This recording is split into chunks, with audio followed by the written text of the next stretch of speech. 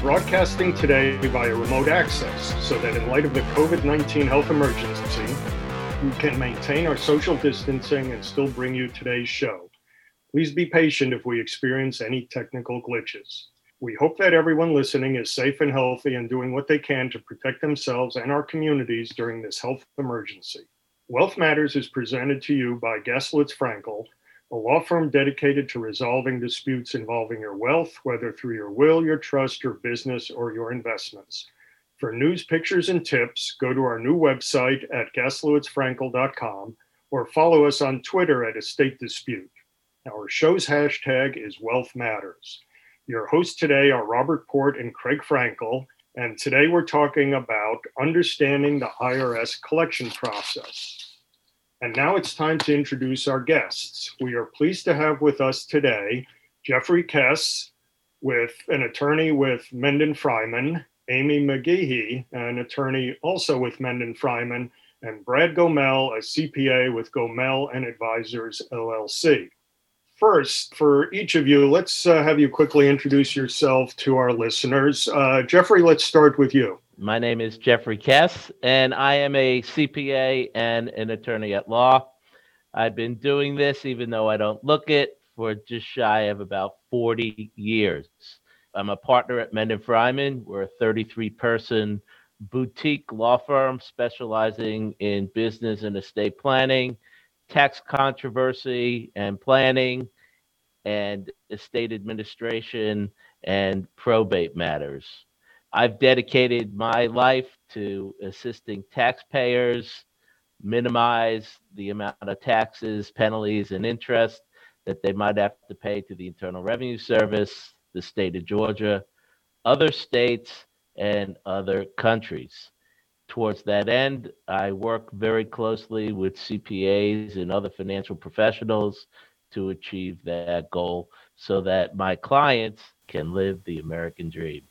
Thank you, Jeffrey. Brad, tell us a little bit about your background, experience, and practice. Well, thank you, Robert, and thank you for having me on the show. My name is Brad Gomel. I'm a CPA. I've been practicing for about 11 years now. I started Gomel and Advisors 2 years ago. We have 7 people all together. We focus on tax compliance and planning for individuals and many small to medium-sized businesses. And we work pretty closely with Menden Fryman and Jeffrey to resolve people's tax controversy matters and get them back into compliance so they can do their work over at Menden Fryman in the collection process. Great, thank you. And Amy, tell us a little bit about yourself. My name is Amy McGehee. I'm an attorney with Menden Fryman. I work with Jeffrey doing tax controversy and a lot of tax planning work and a little bit of business and estate work as well. And we just help people get back on the road to compliance with the IRS and the Department of Revenue and any other taxing agencies that they have issues with. Great, thank you. So I'm going to start off. There's the old joke. There's only 2 things in life that are guaranteed: death and paying taxes. But when you don't pay taxes, something happens. So Amy, you mentioned compliance. What a nice way of saying you didn't pay your taxes or you did something wrong. So that's kind of what we're going to talk about. Why don't we start off, and Brad, maybe you can open it with us. What are the situations where somebody has an IRS problem? One of the most important things is for taxpayers to recognize, regardless of whether they have a tax liability or not, they need to file a tax return. Even if they don't have the funds to pay the taxes, the failure to file penalty is so large that you just want to get something in the system and get the statute running as well. Can I underscore that? Tell us what kind of the penalties are. This is something that we see after people have died, where we look at their estate and look at estate taxes or gift taxes and realize they don't have a problem, but oops, they didn't file tax returns for X number of years, and now they have a huge problem. So you say the penalties are large. Are they criminal penalties? Are they monetary penalties? What are they? So the penalty is failure to file is immediately 10% of your tax liability, and then 5% thereafter, not to exceed 25%. So, and then interest accrues on top of the penalties. it could grow very quickly. Okay, Jeffrey, you're up. So other than failure to file your tax, what are the other situations that our listeners might commonly reach if they make a mistake? Well, the biggest penalty out there, and we've seen a very, very big increase in this area, is if you don't file a return, it's a crime. And you might find yourself either in the big house or in the prison camp. Towards that end, I was on a webcast yesterday as a tax study group where I listened to Commissioner Rettig of the Internal Revenue Service, and they are allocating their best and brightest, which sounds like a lot, but unfortunately, the IRS workforce is down, and there's been people retiring and leaving, so there's not that many people. But whatever people are left are all being allocated to the major priority, which is to find and enforce high net worth individuals and high income taxpayers who have not filed returns. And usually, from doing this for as long as I have, everyone's got a story. It's divorce, it's an estate dispute, it's a sickness, it's a failed business, it's something, some life event that has led them to not file a return and not pay their taxes. There are plenty of folks that do it on purpose. And those are the folks that they're going to look at towards, and they're going to prosecute them and make them poster children. So that will, in effect, hopefully increase compliance for the rest of us. Robert, you had a question? Yeah, Jeffrey, you had mentioned that on this call or webcast, there was an indication of what the IRS priorities would be. Is that common that the IRS lets the world know, and particularly practitioners like yourself, what they're going to be focusing on for the next period of time? Well, I've been very fortunate. I'm tuned into the Internal Revenue Service Executive Committee very closely, including the commissioner himself, who's been a longtime friend of my family's. And I am the co-chair of the last remaining practitioner liaison group with the Internal Revenue Service. We meet every October in Washington, D.C., and we get the key executives from all the different branches of the Internal Revenue Service, where they disseminate to my group, which is about 30 practitioners plus or minus, the different priorities. And this year, unfortunately, because of the COVID, we had to do it virtually, and we had a follow-up yesterday. And I can tell you that, as I mentioned previously, the areas of priority are the high net worth, high income, non-filer individuals, the abusive use of conservation easements and captive insurance companies. Those are very high in the list. And an ongoing problem, which, started as one of my first cases and continues for 40 years, is the abuse of the employment tax system, where folks pyramid the non-payment of payroll taxes. When you say pyramid, explain what you mean by pyramid. Okay, what I mean is, you'll have a business, could be a small business, could be a big business, could be anything from your neighborhood dry cleaner to a publicly traded company. And they'll start off, they won't make their payroll taxes, either non-file the returns or non-pay the payroll taxes, or a combination of both. And then they may do that for a while and liquidate that business, either legally or just walk away from it and start a whole new business, same name, same location, same business, and do it again. And then when the IRS is on to them, they might have to shut that down and then move to another location. So by the time the IRS figures this out, you're talking hundreds of thousands, if not millions of dollars in unpaid payroll taxes.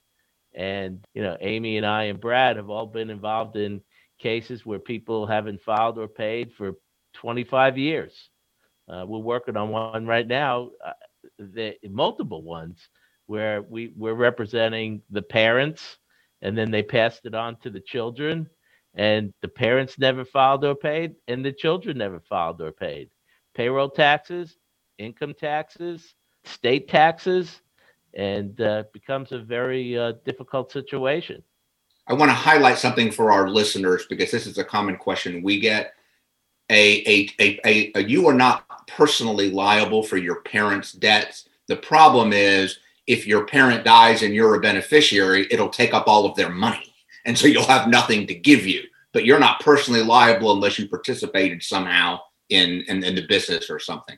Amy, let me ask you a question. When we're talking about, let's assume that, I think it's a pretty obvious, though honored in the mistake, you need to file your taxes. But let's say you don't have the money for whatever reasons. What are your options as a taxpayer? As Brad said earlier, you should always file, even if you can't pay, because there's different penalties and there's statute of limitations issues. But if you go ahead and file, just file no matter what and include all your income. I know you think, oh, I got a 1099. Maybe the IRS doesn't know about that, or K1, it was just $800. It was just $4,000, or it came late, something like that. You'll get an automated under-reporter notice, and it opens you'll be open up to other penalties as well. So file every time, no matter what. Even if you can't pay, just send it in. The IRS will contact you probably and let you know that you have a balance due, and then it will go from there. But you're always better off filing, even if you can't pay, and file for everything, include all the income.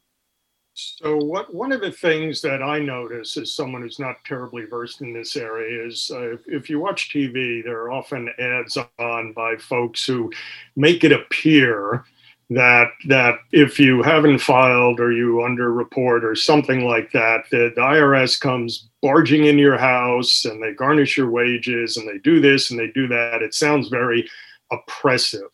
So let's talk a little bit about the process, and Brad, maybe you can address that. We have, as I recall from law school, something called due process in this country, and the IRS just can't come and presumably bust down your door without some prior due process. So walk our listeners through some of the collections process and how that goes forward. Robert, I think Amy would probably be better suited for that question. Okay, great. Amy, take a shot at it. Okay, so you file your return, but you don't pay, or you don't. If you don't file, it'll be a much longer process until maybe the IRS notices, and it could be much worse. So we'll go with you filed, but you didn't pay.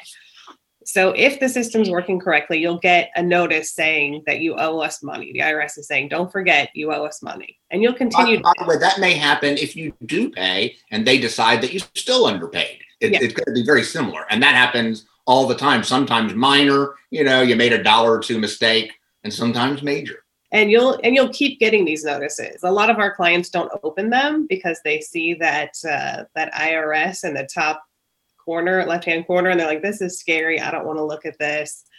And they just throw them away or put them in a box.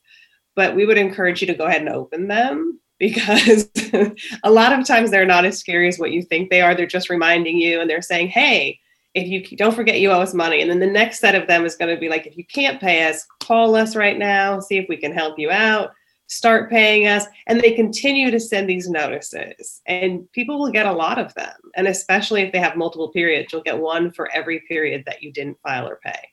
So if you didn't file for 2014, 15, 16, 17, 18, you feel like your mailbox is full of IRS notices. And so they kind of continue along. If the system is working properly, they'll eventually let you know, many, many notices in, that that they intend to lien or levy you. So a lien would be, it attaches to any property that you own. Most people care about it for real estate purposes, because if you have a home, that IRS lien would attach to it. And there's rights that go with it. And what you're talking about, taking property, is a levy.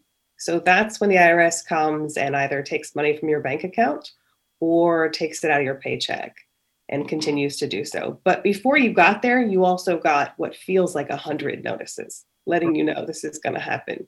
Call an attorney or call us. And if you get a notice that they're going to assert a lien, do you have any rights to object or say, hey, wait a second, I disagree. Oops, I didn't respond to you the first 99 times, but now I'm paying attention. Is there anything you can do? There is. On the notice, it'll actually tell you that you can request a collection due process hearing. It's a hearing with the IRS where you go over collection alternatives or try to set up some kind of arrangement. I think it's probably difficult and a little intimidating for most taxpayers to do on their own because they don't really know the rules of what they're allowed to do and what they're not. So most people, and it's in the fine print, like the notice itself is going to be 4 or 5 pages, and people generally stop reading after the first one. So the point is, pay attention. Don't stick your head in the sand. Like you, I'm surprised in other types of situations. Clients come to us with unopened letters that go back years, and it's easier always to try and unwind something or deal with something promptly than letting it fester. So, Brad, let me ask you, when someone comes to you as a CPA with a non-filing situation, tell us briefly how you go about trying to address their situation and cure that, if that's the right word. Right. So first and foremost, we get a power of attorney on the taxpayer. We pull IRS transcripts to determine what, if any, 1099s are available to the IRS. We pull count transcripts to see what their filing history really is, because sometimes taxpayers don't remember the last time they filed. So we start there, and we typically file within the last 6 years. So if they haven't filed for 10 years, we filed 6 years of tax returns with the IRS and potentially less with Georgia through a voluntary disclosure program. Why is it that you would only file for 6 if, in your example, they hadn't filed a return in 10? Is there some magic to that? So typically 6 years. If you file 6 years, the IRS will ignore prior years unless there's foul play involved. Okay, so you sort of get, I won't say a pass, but perhaps something like a pass if you filed for 6 years, but beyond that, perhaps you didn't file as well. Exactly. I'll jump in on that. Robert. The actual law says that there's no statute of limitations, and if you didn't file in 25 years, you're supposed to file in 25 years prior returns, and that doesn't matter if it's income tax returns, payroll tax returns, or any other kind of tax returns. But the Internal Revenue Service has kind of like an internal Bible. It's called the Internal Revenue Manual. And the manual is what all of the employees of the Internal Revenue Service go by.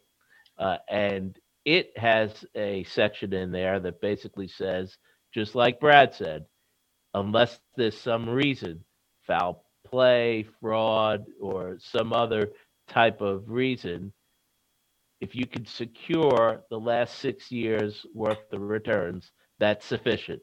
And yes, the taxpayer will get a pass for the rest of them.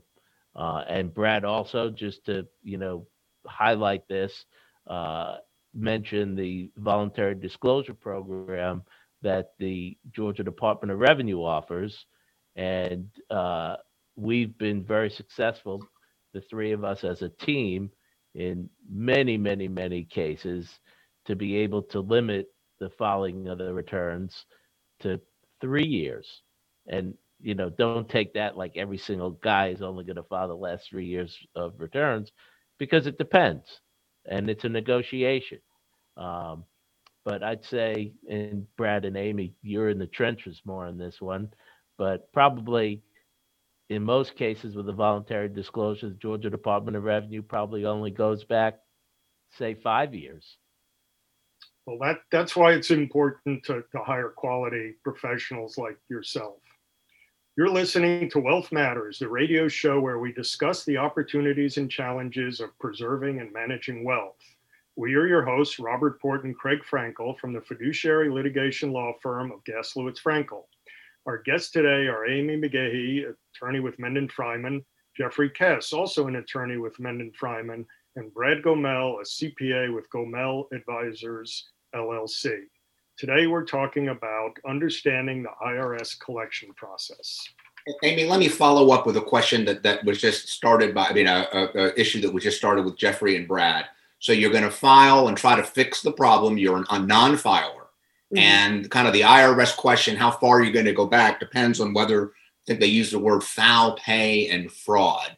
Those are scary words. And of course, the person deciding whether it's foul play or fraud is going to be the IRS, not you. So when you're doing that, do you need to, when you file the unfiled returns, do you need to pay? Is that going to hit whether or not they're going to consider it fraud or not? Do you have to characterize the mistake? How do they determine fraud? What's going to be important to the IRS to give you the shortest time period they're going to make you go back? Well, first of all, you should go ahead and file 6 years, but occasionally the IRS will file substitute returns for you. So if Jeffrey didn't file his taxes and they had enough information, at some point they might pick it up and file it for him. And that's a terrible thing to have happen because they're not. Does that happen like us as W-2s and 1099s on file? Exactly. And that they're not going to give you the credits and deductions, exemptions, things like that would lower your tax liability. So sometimes people get those notices and it's actually a substitute return that was prepared by the IRS. So the 6-year thing is great, but if the IRS prepared substitute returns, let's say, 10, 11, and 12 years ago, all of you're starting here, with the 6 and the substitute returns, and you go from there. And Brad can fix those by filing amended returns that'll fix those numbers. Is there a time period that the statute that says you can only do an amended return for so many years? I believe it's 20 years that you can go back, Brad. But you can go back pretty far. You can go back pretty far. You can't get a refund, but you can only get a refund for 3 years, but you can go back and file and amend. So, but that wasn't the question you asked. You asked about, I'm sorry, can you tell me again what you asked? The question really is, how does the IRS determine what can you do? What are they going to look at and that you can focus on to say, we haven't filed, we're filing the late filed returns for 6 years to get them to only make you pay for 3 years if you're really lucky, or 6 years, but not the full 10. There's different avenues you can go down. I mean, you have to go ahead and file. The number one thing you have to do is be in compliance. Before you can even talk to the IRS really about your different options for repayment, you have to file. So now you filed and you've done your best job. What does the IRS care about? And I'm asking the odd question, but you're going to try to anticipate to try to answer their questions. You're getting your ducks in a row. You're telling your client, don't do this again, but actually open the files and listen to me. And so what are you going to tell them to do, trying to look in your crystal ball as to what matters to the IRS?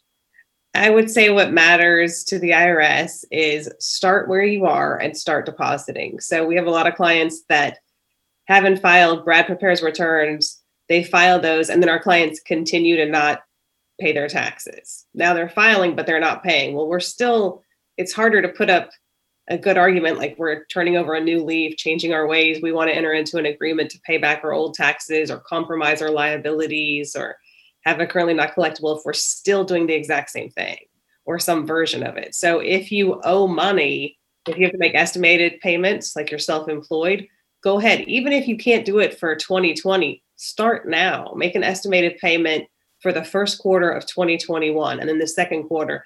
That way, when the IRS processes those 6 years of returns and they pull your account, you currently are in compliance not only with filing, but with paying. You haven't paid those 6 years, so we're going to have to talk about that, but you're currently paying the amount that's due. You're making a good faith effort to get back into the system and back into compliance. So here's a question for any of you, which is, Amy used the word, I think, compromise. How likely is it, and of course every case depends on its facts and your particular taxpayer, but how likely is it that you can reach some compromise with the IRS as to the liability due? And my follow-on question is, a lot of people might be thinking, well, I owe all this money, I'm just going to file bankruptcy and be done with it. So can you speak about both compromise and whether or not you can get out of this with bankruptcy? Anyone who wants to grab that one? I'll talk about the 40,000 foot view, and Amy can talk about the trench view. But for your first question, Robert, there has never been a case that I have been able to reach a compromise that the Internal Revenue Service was happy with and that the taxpayer was happy with. Now, I say that before we file an offer in compromise, we kind of do the same type of job that the IRS would do when they would examine the offer. And we would tell the client, this is the range that you could expect to pay. Is that something that you could fund? And if the answer was no, then we wouldn't file an offer in compromise, because even though we might be able to reach a resolution, if the client can't fund it, it's not a very smart thing to go forth and do when there's other collection alternatives available. Do you have a sort of a percentage in mind of how much relief you can get for a client? I know in certain of our practice areas, when we look at certain matters, we can, at least in the back of our minds, think, all right, the settlement value, if you will, of this matter is likely to be within this range, or a percentage of what our clients' claim damages are. Is that something you can also at least tease out on your own in the back of your mind, or is each case entirely unique? Each case is entirely unique.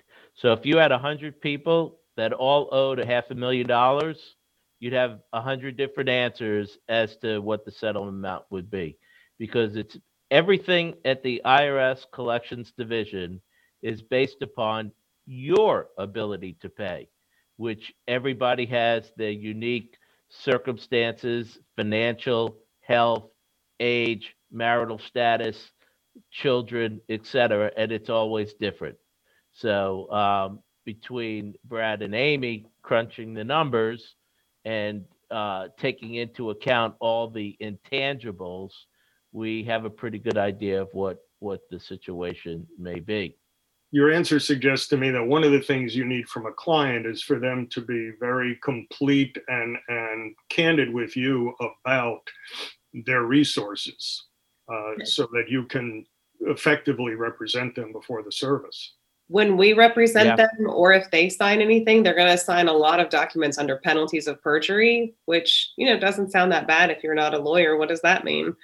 It means it takes it from civil to criminal. So you can actually go to jail, or I guess it would be prison, if you're not completely honest on the forms. You want to be honest. Like, the IRS probably knows more than you think they do. They have access to your bank account, bank records, W-2s, 1099s, other people's filings that included your number. So it's the penalty of perjury line is so important in so many lawsuits and disputes, obviously with the IRS.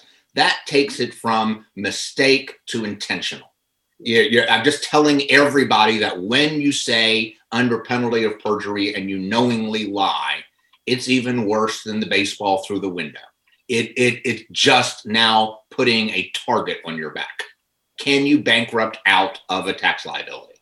This is one of the most misunderstood nuances of the intersection of tax law and bankruptcy law. I'd say that in almost every case, and Amy, you could probably chime in on that, and Brad too, people are astonished when you tell them that you can bankrupt on taxes. Now, it's a very, very complex area. So there are only certain kinds of taxes that you can bankrupt on. So you can't bankrupt on payroll taxes. You can't bankrupt on excise taxes. And you have to have taxes that are ripe for bankruptcy. And like I said, it's a very, very difficult area. But just to give a little flavor, generally the way the law works is if your taxes are 3 years old, and even that's complicated. What's a 3-year-old tax? So you have to go back 3 years. So this is 2021. So you go to 2019, 18. Well, they're not the 18 taxes. They're the 17 taxes that were filed in 18. So you had to have a tax return in 17 that you filed in 18. And then you go 3 years from when you filed. But if you filed before April 15th, it goes to April 15th plus 3 years and a day. Or if you got an extension, it goes from October 15th plus 3 years. That's number one. Okay, so That means taxes that that a you can bankrupt 3-year-old, that part, or you can't bankrupt that part. Only the older you stuff. can. Years. The old stuff. Only 2017 and prior will be ripe April 15th and subsequent. Okay, but there are exceptions to that. So, like if the 17 return was due in 18, but you still filed it within the last 2 years, you're going to be okay. All right. So that's just an example. It's so technical. We work with bankruptcy lawyers and we'll give them the facts and say, is this okay? And as I was alluding to, you had to file a return. So if the IRS filed one for you, you can't bankrupt on it. If you didn't file a return, you can't bankrupt on that. But the takeaway for our listeners is that yes, there are certain taxes under certain circumstances that can be discharged in bankruptcy. Now, what we've also done, and Amy's been working on this in multiple cases, is, and I've been instrumental in dealing with the IRS and getting this put into their Internal Revenue Service manual, and that is when we're dealing with an offer and compromise. It used to be that they didn't consider whether or not you can discharge taxes in bankruptcy. The service would tell you, look, if you can discharge them, go ahead. Don't deal with us. Hire a bankruptcy lawyer and file a bankruptcy. And I found that a lot of clients would rather go through the offer and compromise process and have that on their record rather than having a bankruptcy on their credit report or in the public records or whatever. So I was instrumental in getting that added to the Internal Revenue Manual, that when somebody is going through the offer and compromise process, that one of the factors that the IRS considers is whether or not the taxes are dischargeable in bankruptcy in 6 months, a year, 2 years, or whatever. And that factors into how much the Internal Revenue Service or the state of Georgia or other states, if you did an offer and compromise under their programs, might want to secure from a potential settling taxpayer. Brad, I want to switch topics a little bit and follow up on some words that were used a minute ago. An examination. So there's an IRS examination of your return. And I think a lot of us, including myself, don't understand the difference between an examination and an audit. An examination, they're pretty much the same. A full-on audit, they're going through particular items within a return, and an examination, I mean, they review the entire return. So from an underreporter standpoint. So it's from a taxpayer standpoint, either getting a notice of whatever it's called of an examination or audit, it's still just as scary. Right. Pretty much. I wanted to ask something, and this occurred to me earlier, Jeffrey, when you were talking about priorities. I saw a study recently which suggested that more audits are done actually in by census data, the statistically poorer parts of the country than in the wealthier parts of the country. Is what you indicated earlier about the IRS's priorities, is that changing? Is that because of the new administration? Or do you believe that what I'm referring to actually was the case, or did someone make data say whatever they wanted it to say? All interesting questions, points, thoughts from you, Craig, Brad, and Amy regarding the examination process. Let me tell you that almost every return is looked at.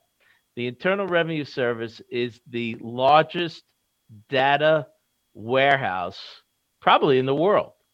They have access to more data and information than anybody anywhere.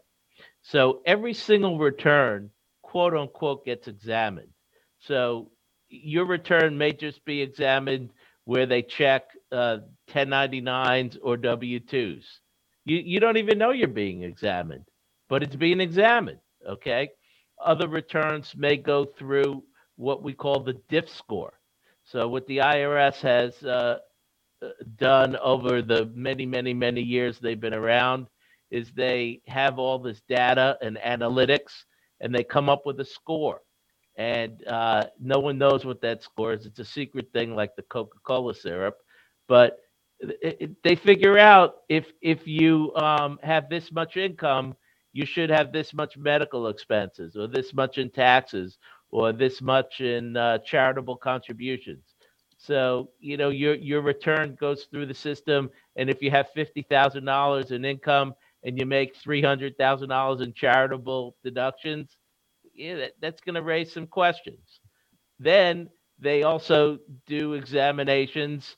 One, it just may be a correspondence audit where they say, please send us all the documentation for your charitable contributions. And it could be that simple. You could get a taxpayer compliance audit where they pick one issue, whether or not your home office is a home office, and you have to go into an IRS office during non-COVID times and prove that you do have a home office. Or it could be much more extensive, where they do, in the old days, we used to call it a TCMP, a taxpayer compliance audit, where they audit every single thing on your tax return, from your name. You got to prove your name, social security number, bring your social security card, and every single number on the return. Or there could be some badges of fraud on your return, and they start with the. That's not like a Boy Scout division. badge where it's a good thing. No, Craig, it's a very, very bad boy thing. So they come in and they examine these badges of fraud, and then they may bring in a criminal investigative special agent and refer it over for criminal prosecution. So Right. bottom line, basically every return gets looked at. It may be a touch or it may be a hammer. So it sounds to me like what we're hearing is something that we say within our practice, but keep your receipts. I am now scanning everything and keeping them on a hard drive. So just in case, so I never lose them. Let me jump as we're kind of nearing the end of the show. I hear often kind of the big scare is not only do you owe the tax, but you owe the interest and you owe the penalties, and penalties can be huge. How successful or how likely is it that if you do what Brad says, you find out you made a mistake, you file the return or the corrected return, that you can persuade the IRS to waive or forgive or reduce penalties?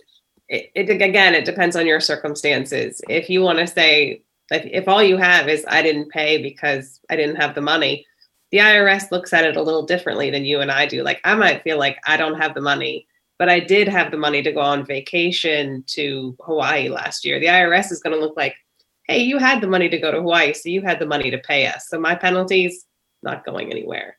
But if someone had a medical event or a divorce or an accident or something that happened that really had to take priority over the IRS, they're willing to look at that and possibly abate some of the penalties. So we do that. Most of them go through appeals, but if you have good circumstances, you can get the penalties abated. And if it's your first time as well, if you paid for 3 years and then you just had a problem in that year, it's much easier to get the penalties abated for the year after those first 3 that are good. So confess and atone early and often. That's what we would like you to do that. But if you can't, then call us. Brad, excuse me, your colleagues have been talking generically about how they address these things, installment agreements. Can you share with our listeners so they can get a sort of concrete sense of how this is done? Can you share any success story that comes to mind so you can actually put for our listeners sort of a concrete example of something where we're using your skill set, you've helped somebody out? Yeah, so I've been involved in many installment agreements, but one that comes to mind is taxpayer had unfiled tax returns for a number of years. We filed all the returns, got him in full compliance.